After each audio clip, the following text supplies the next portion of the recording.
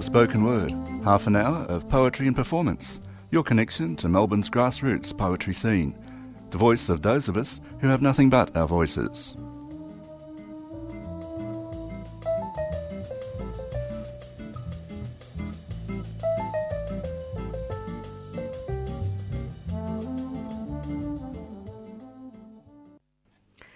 Good morning. You're listening to the 3CR Spoken Word program. My name is Di Cousins, and this morning we're talking to Dr. Felix Nobis. Felix is a playwright, academic and translator. Thank you for coming in, Felix. Thanks, Di. So now you recently did a live performance of your own translation of Beowulf at the Malthouse Theatre. Tell me about the Beowulf poem. How old is it and where was it found and why is it significant? Oh, it's significant for so many ways, for so many different people. I suppose it depends where your interests lie.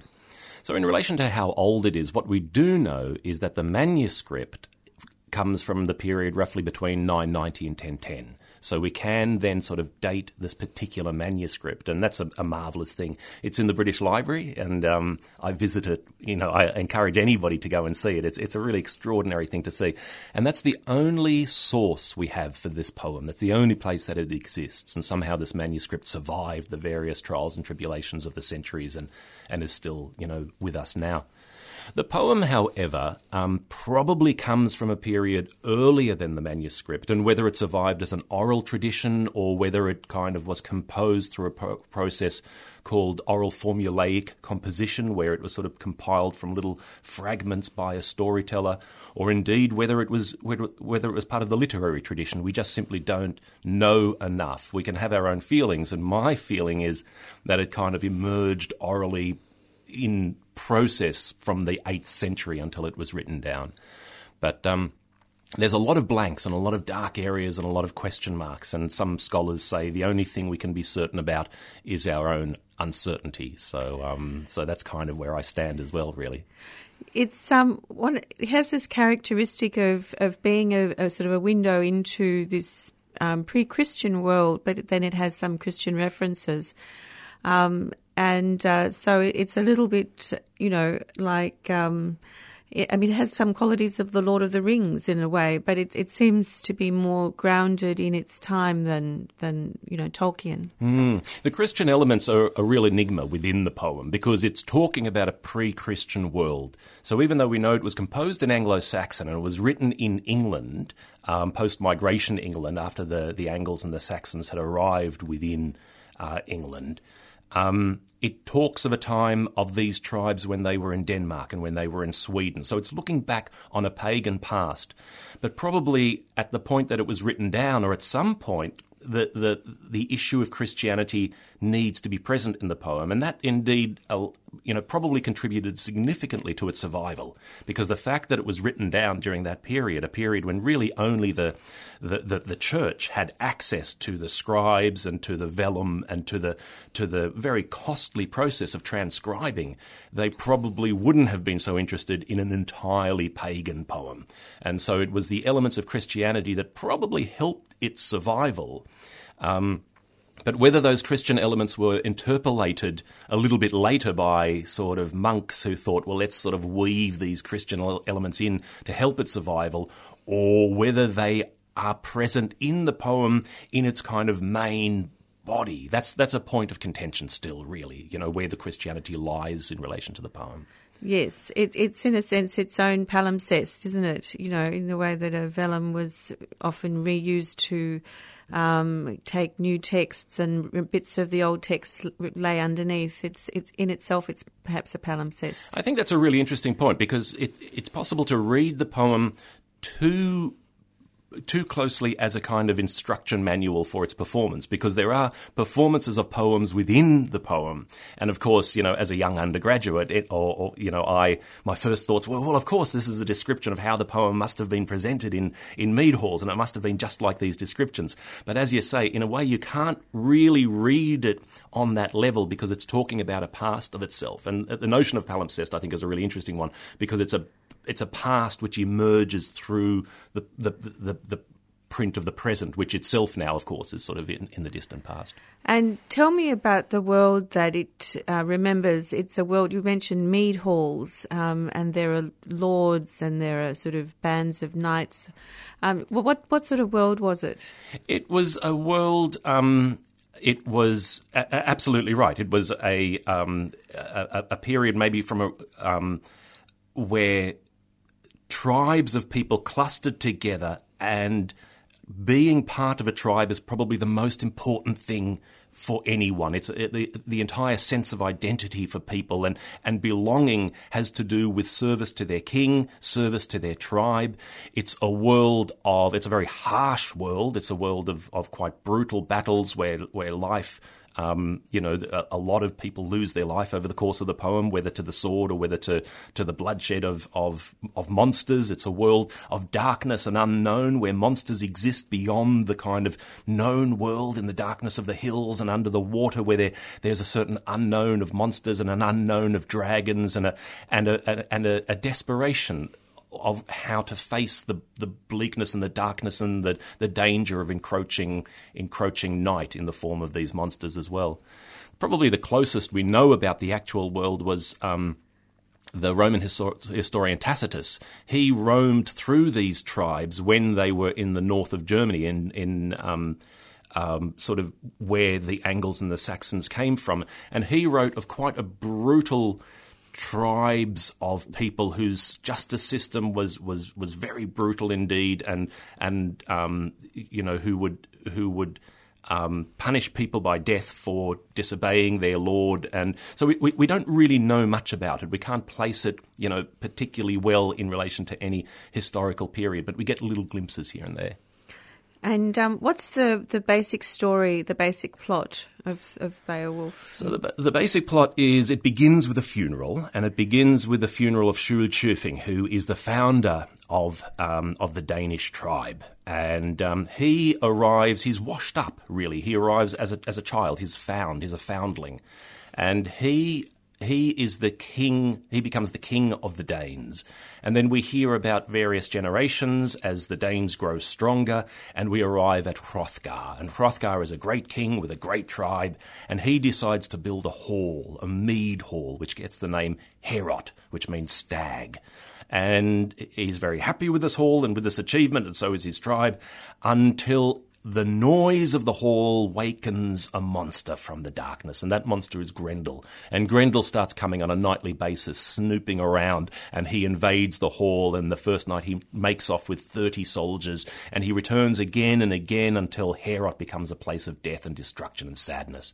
And we then move to the tribe of the Geats, and here in present-day Sweden, we are introduced to Beowulf. And Beowulf makes the trip over to Denmark to find out about Grendel, and he has hand-to-hand combat with Grendel and kills him by ripping off his arm. And Grendel returns to his home, and his mother, Grendel's mother, then comes to the hall to seek vengeance on her child, and there's another battle. Beowulf has to go underwater to fight Grendel's mother. And then after these two victories, a period of 50 years go by. Beowulf returns to Geatland, and he indeed becomes king, and he rules for 50 years, and then a dragon visits his people, and he goes to his final battle facing the dragon. And that's really the overarching story. It's a fabulous story. It's not surprising it survived, because of its epic qualities. Yeah. I think people are drawn to those elements, but people are drawn to all sorts of elements within the poem. They're drawn to the language. They're drawn to the little snapshot that it gives of customs, of the loyalty, of pride, and, it really gives us an insight into what is important in this world from which the poem emerges. Great. Well, let's hear some of the poem. What would you like to read? And this is your own translation, isn't it? This is my translation. I encountered the poem as an undergraduate student in Ireland, at University College Cork, as a mature age student, and I was compelled to start a translation, maybe foolishly. It took me 3 years to write a translation of the poem, and but it's a piece of work that I'm very proud of, and that now, 20 years later, I revisit from time to time, and it stood me in incredibly good stead. And I thought we'd start maybe with the very opening of the poem, which describes the funeral of Sjufing. The poem begins with an Anglo-Saxon word, "what," which means, when it's translated, it's often translated as listen or low, suggesting the oral nature of the poem. Now, this is something that's challenged, and it doesn't necessarily mean that it was an oral poem initially. But the notion that the first line is, "What we, Garduna," listen, we have heard of the Spear Danes. There's a notion there of embracing and opening and speaking to a group of people, and there's something very nice about that. So I've left the beginning of it untranslated just to get a bit of a sound of the Anglo-Saxon language, and then I'll tell the story of Shuld's arrival and funeral. What? We Garduna in Jerdigum, the odd Könige thrum gefrönen, who the Erfelingers ellen fremmeden. Oft Schuld Schäfing shook foundations, shattered tables, benches of mead halls of many enemy tribes where they drunk in fear. But when first found, he had been forsaken. When they found him as a boy, he had been forsaken. And for this, he'd been granted greater glory. He thrived beneath the heavens, his honour forthrust, until every which way each neighbouring tribe over the whale road sea would obey him and would pay him their rich respects. That was good König. When his time came, Sjuld took himself off on that great journey in God's care. There at harbour stood Hringestufna, icy and eager, the prince's ring-proud ship, and down they laid their beloved leader, their giver of rings, into its grip, the master by the mast. A multitude of precious things from distant places gathered, swords and sashes they set upon his chest, a torrent of such treasures as ought to travel with him across the ocean's temper, and alone upon his quest. And still they flew a flag of gold high overhead, that the ocean might bear him. And with a sadness of the spirit, and with a mourning of the mind, they gave him to the sea. No man can say, not those who argue in the halls, nor those who battle beneath heaven, who upon the other side was there to receive such a tribute. Beautifully read, Felix. So that, just very briefly, what's being described there? The poem begins and it ends with a funeral. So what we hear and see, the vision, the image that we get at the outset is the funeral of Sjufing, who, when his time comes, he takes himself off on the great journey, and his tribe lay him down in a boat in Hringestufna, a boat which appears to be harboured, and his body is laid upon it, and treasures are placed upon his chest, and he is pushed out to the sea in a remarkable kind of image. And we don't know a great deal about the funeral rites of the Angles and Saxons, but there was a discovery, a famous discovery in the 1930s called Sutton Hoo, where a boat was uncovered under a mound, and within it there was precisely what is described here, really, treasures from all around, really, from far-reaching tribes who had paid tribute to this king, and swords and a helmet and shields and armbands and jewellery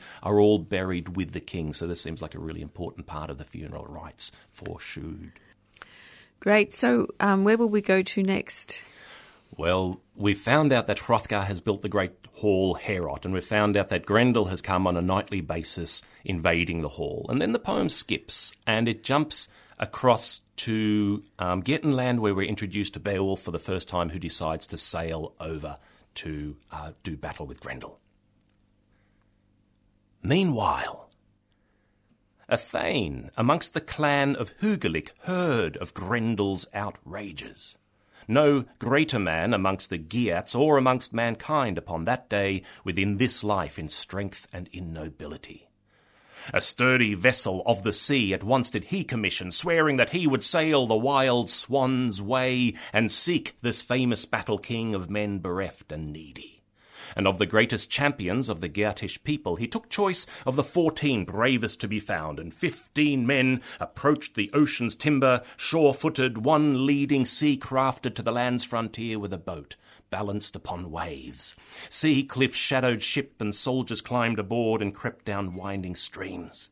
Safe within her breast the men had borne beautiful battle gear, polished and precious, and pushed out to ocean men on a mission in masterly vessel. Over water they glided, guided by the wind like a foamy-crested seabird. And on the second day, just as they were due to, noble, proud, and nimble-crafted, seafarers saw land. Saw cliffs a-sparkle steep and craggy hills and headlands high, and there was horizon traversed, and there was ocean's end, and there in haste the daring Geats disembarked, rope-tied boat-craft, a rattle of their battle-coats of metal, and gave thanks to God for safe and easy sea-path. All of which a watchman of the Shields keeping lookout from a coastal sea cliff saw, as the shields glistened down gangways as the weapons of war were carried, and wild with curiosity and full of wonder as to what these men might be. Hrothgar's watchman upon horseback rode to shore, and shaking mighty spearwood in his Danish hand demanded, "Who are you?" So that's the arrival of Beowulf. Would you just like to explain for the novice what was happening exactly? A large part of the poem, or at least the early part of the poem, has to do with ocean crossings. We're talking about Sweden and Denmark and countries where there's sort of a lot of ocean travel. Indeed, Beowulf swims a great deal as well. He's a champion swimmer. And so this is the first of these water crossings, although, as we've heard, Skjold has arrived by water. He appears out of nowhere. He goes back to water. And now Beowulf and his men, he takes 14 of his bravest men, and they make the journey across to Denmark to do battle with Beowulf. And he's met by the watchman, and the watchman asks who he is. And in the poem, Beowulf gives a wonderful, nuanced response, stating his genealogy, who his father was, what tribe he is from, why he has arrived, what favours are owed, how he respects King Hrothgar, and so on.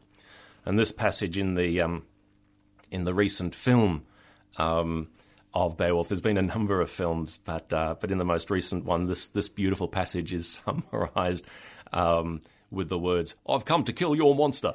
And that's pretty much sort of the rest of the speech is wiped out. But it's a lovely passage of Beowulf's arrival. It's beautiful, yeah. Okay, we might just go to some music.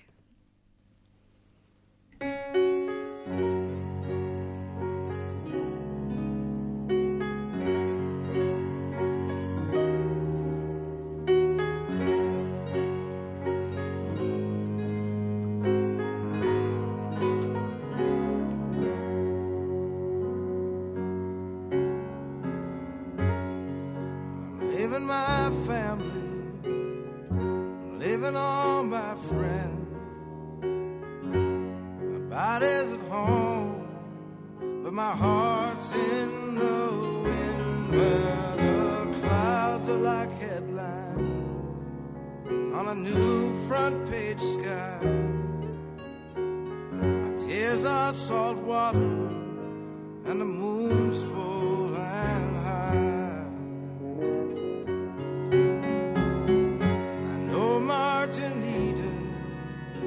Be proud of me now. Many before me have been called by the sea to be up in the crow's nest, singing my say. Shiver me timbers as I'm a-sailing away. And the fog's lifting, the sand's shifting, I'm drifting on now. Oh, Captain Ahab, he ain't got nothing on me. follow me, traveling alone. Blue waters, my daughter, and I'm gonna skip like a stone.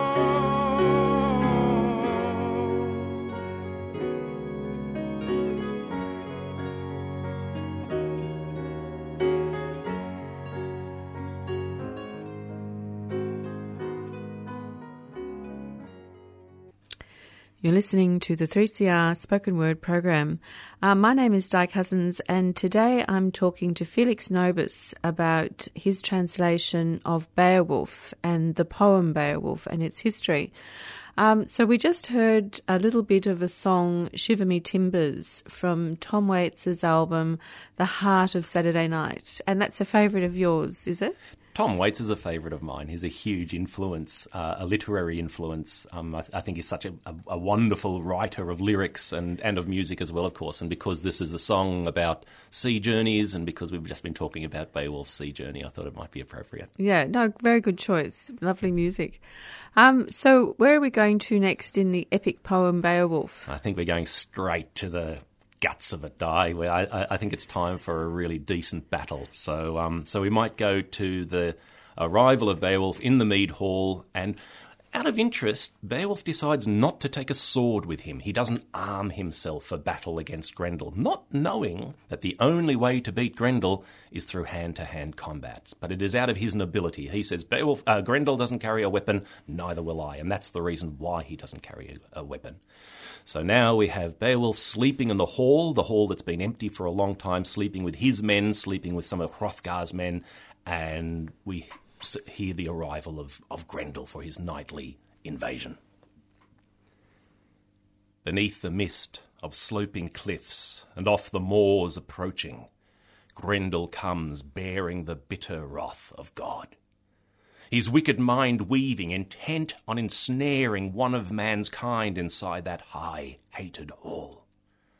Under cloud creeping he comes, until gold house of mankind is clear to be seen, gleaming Demoscene. Nor did that night mark the first that he had sought out Hrothgar's home, but never to encounter, not before or ever after, a man harder hearted harboured within. And still he comes. The soldier of misfortune, encroaching upon hall, and the door burst open, though firmly bolted, it sprang from his touch.